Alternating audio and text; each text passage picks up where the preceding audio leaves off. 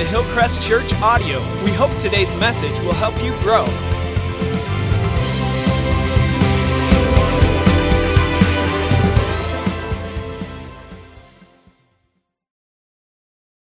Good morning.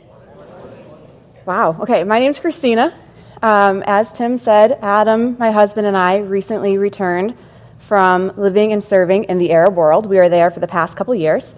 So we got back in January, and because we'd been living there, we had like a ton of checked bags. We had probably 9 that we were trying to navigate through SeaTac, and trying not to hit other people with them, and they're piling them on those trolleys that do nothing, and we kind of like roughly roll up to passport control, and the border guard's like, he's not really paying attention. He just takes my passport without even looking at me. He does that thing where they swipe it.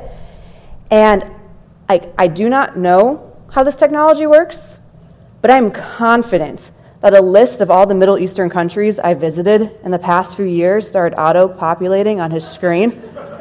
Because he kind of slowly looks up from my passport and his screen, looks to me, looks at the pile of bags, and he goes, "So what were you doing over there?"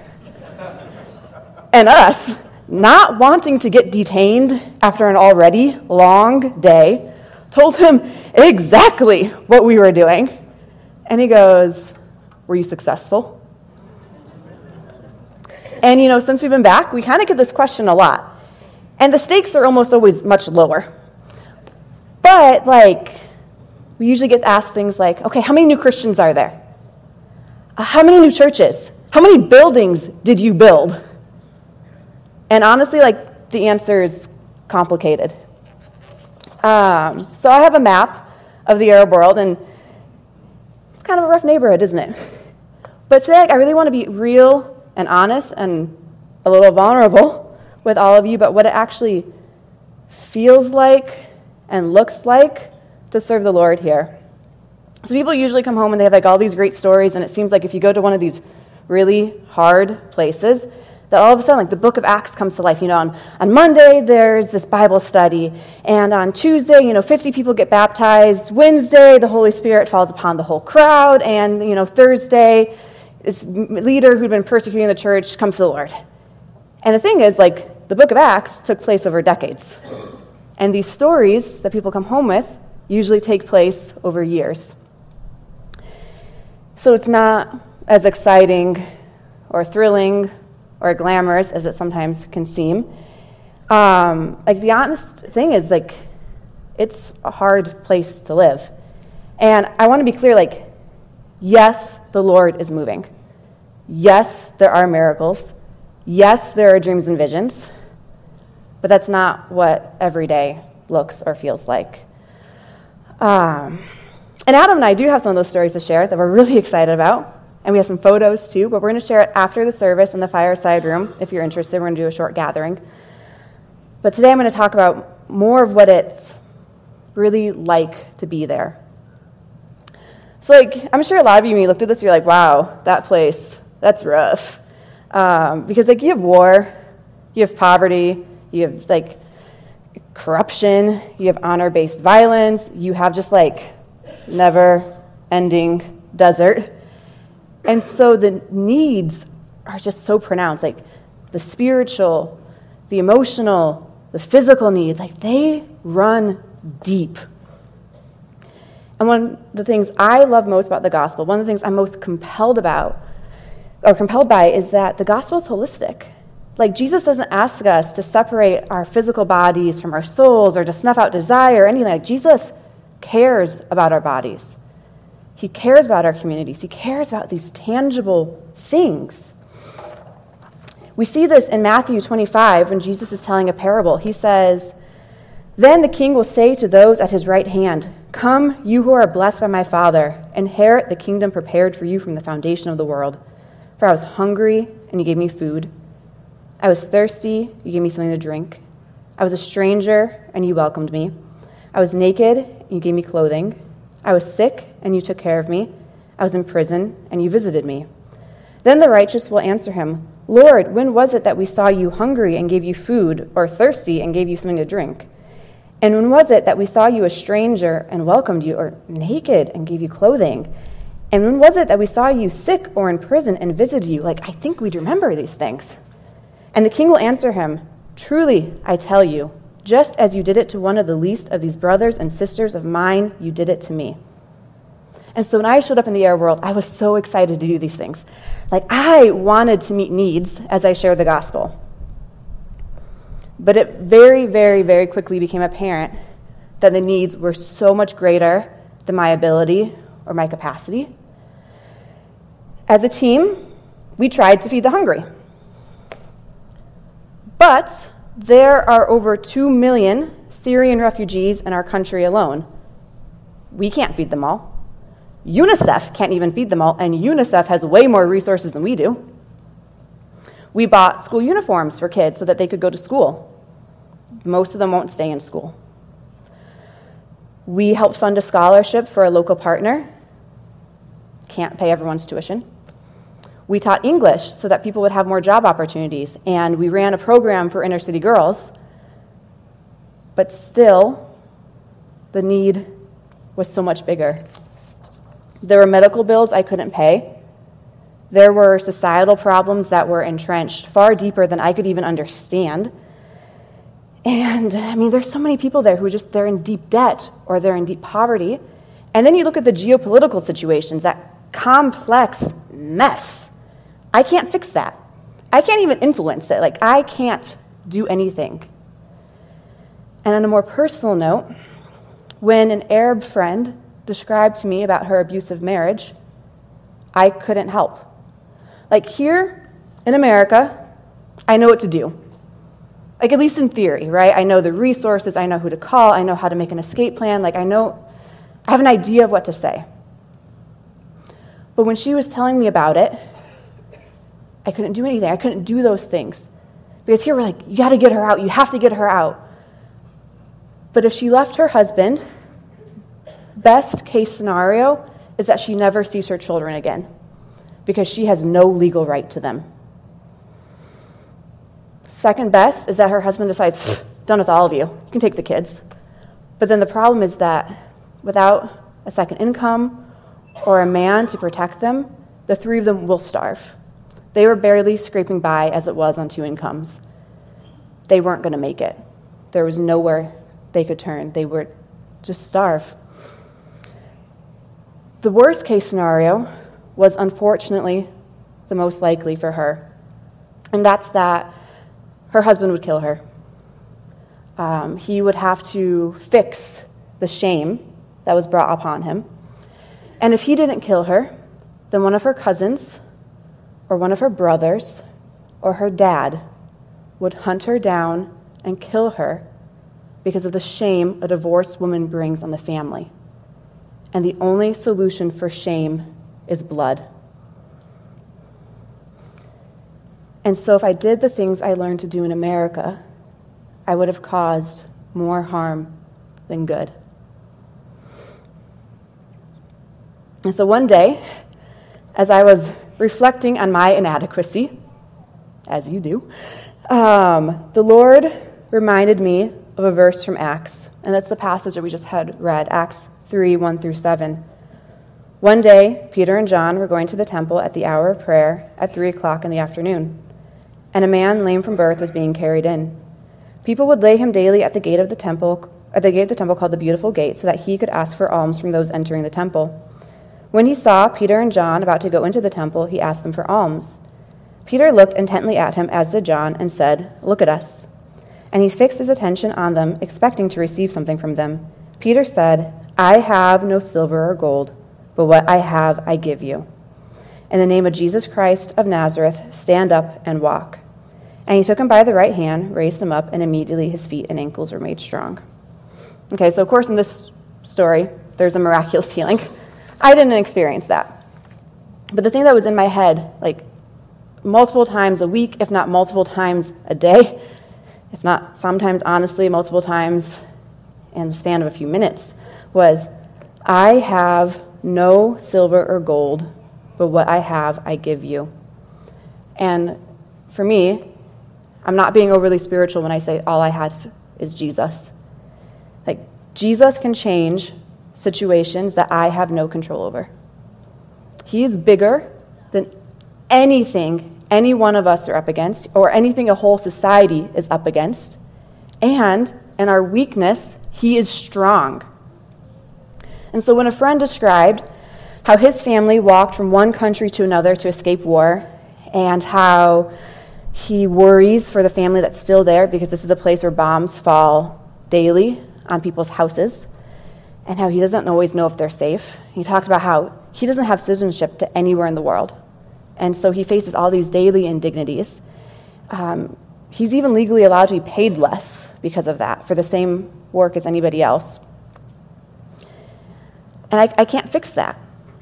Like, I can't give him citizenship. I can't make the bombs stop falling. So I gave him what I had, and that's Jesus.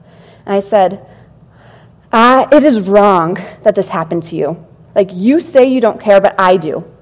I'm angry for you, and I know that God is angry that this happened to you.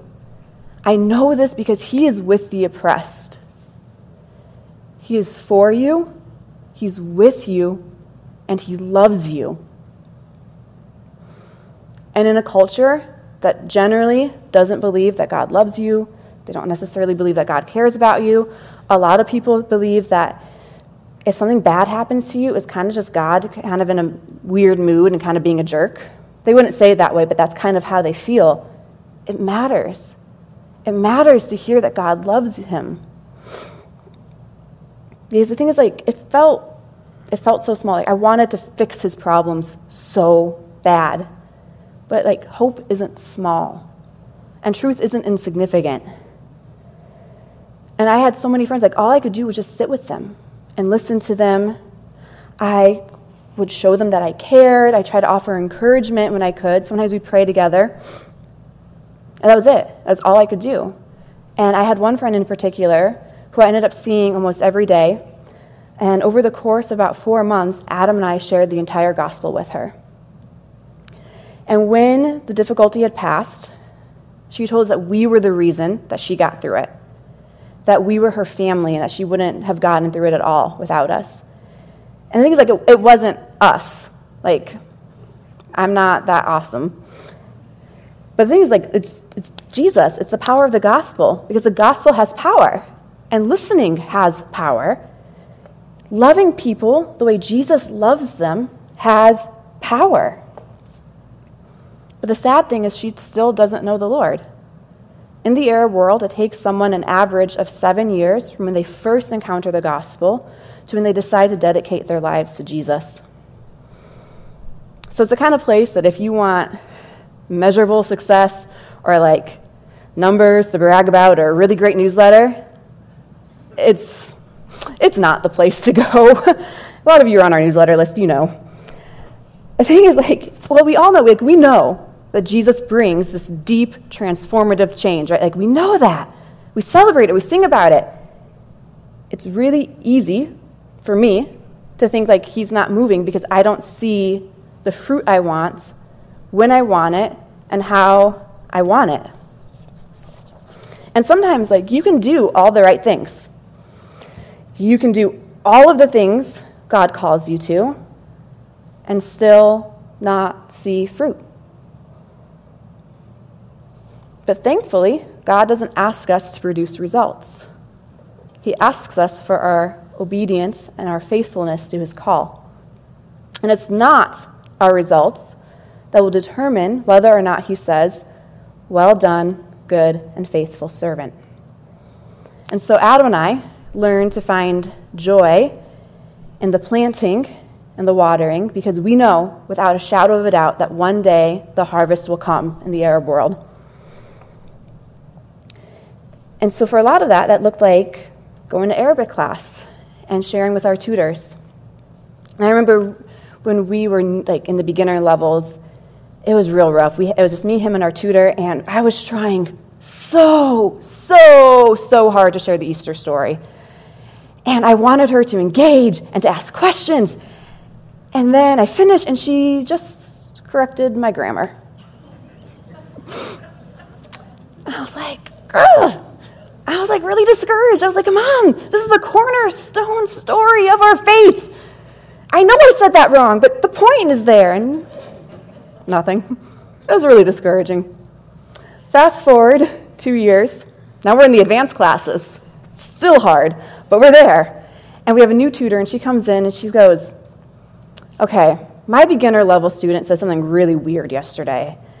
And he cannot explain what he meant. He does not have the ability to explain what he meant. Can I ask you a question? I go, yeah, sure. She goes, what's the Holy Spirit?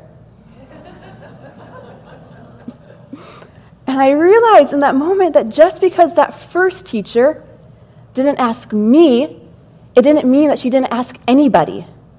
And just because I am not seeing the results of my actions, it doesn't mean that the Lord's not moving.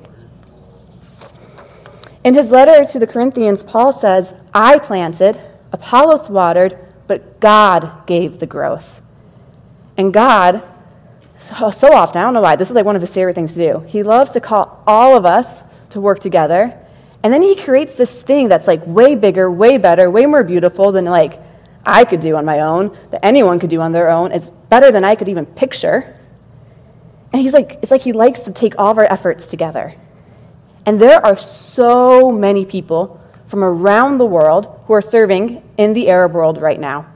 God has called people from Mexico, Ecuador, Korea, England, Kenya, Argentina, Australia, Belarus, Romania, the Netherlands, the Czech Republic, the Philippines, South Africa, Egypt, Tunisia, Jordan, Iraq, Syria, Morocco, Libya, and Saudi Arabia to serve in the Arab world.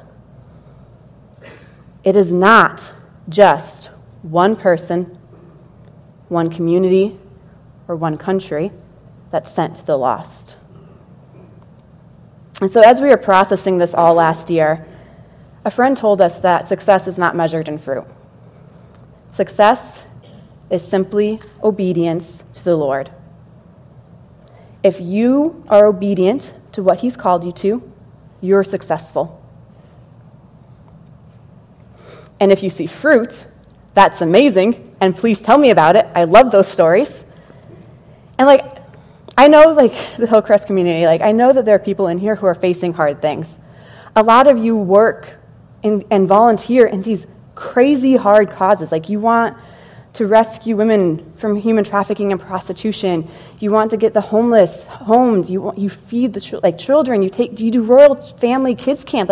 You care about people. But maybe things aren't as moving the way you want to. Maybe the results aren't happening. Maybe it feels like, man, we're up against it all. Or maybe it's in your life or the life of a loved one. Maybe you want so badly for things to change, and they just haven't yet. Maybe you've done all the right things. You've talked to all the right people. You've read all the right books. You've said all the right prayers, as though there's such a thing. There's not, but it can feel that way.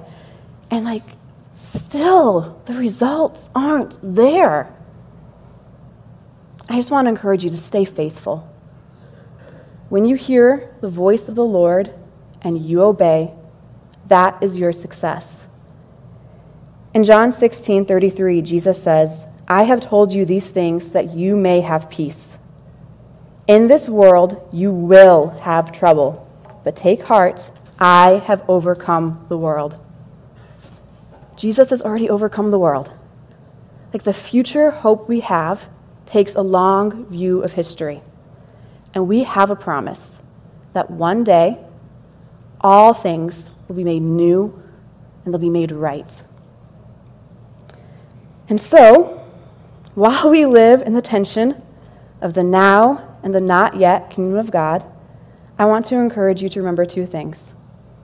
One, God sees you and he loves you.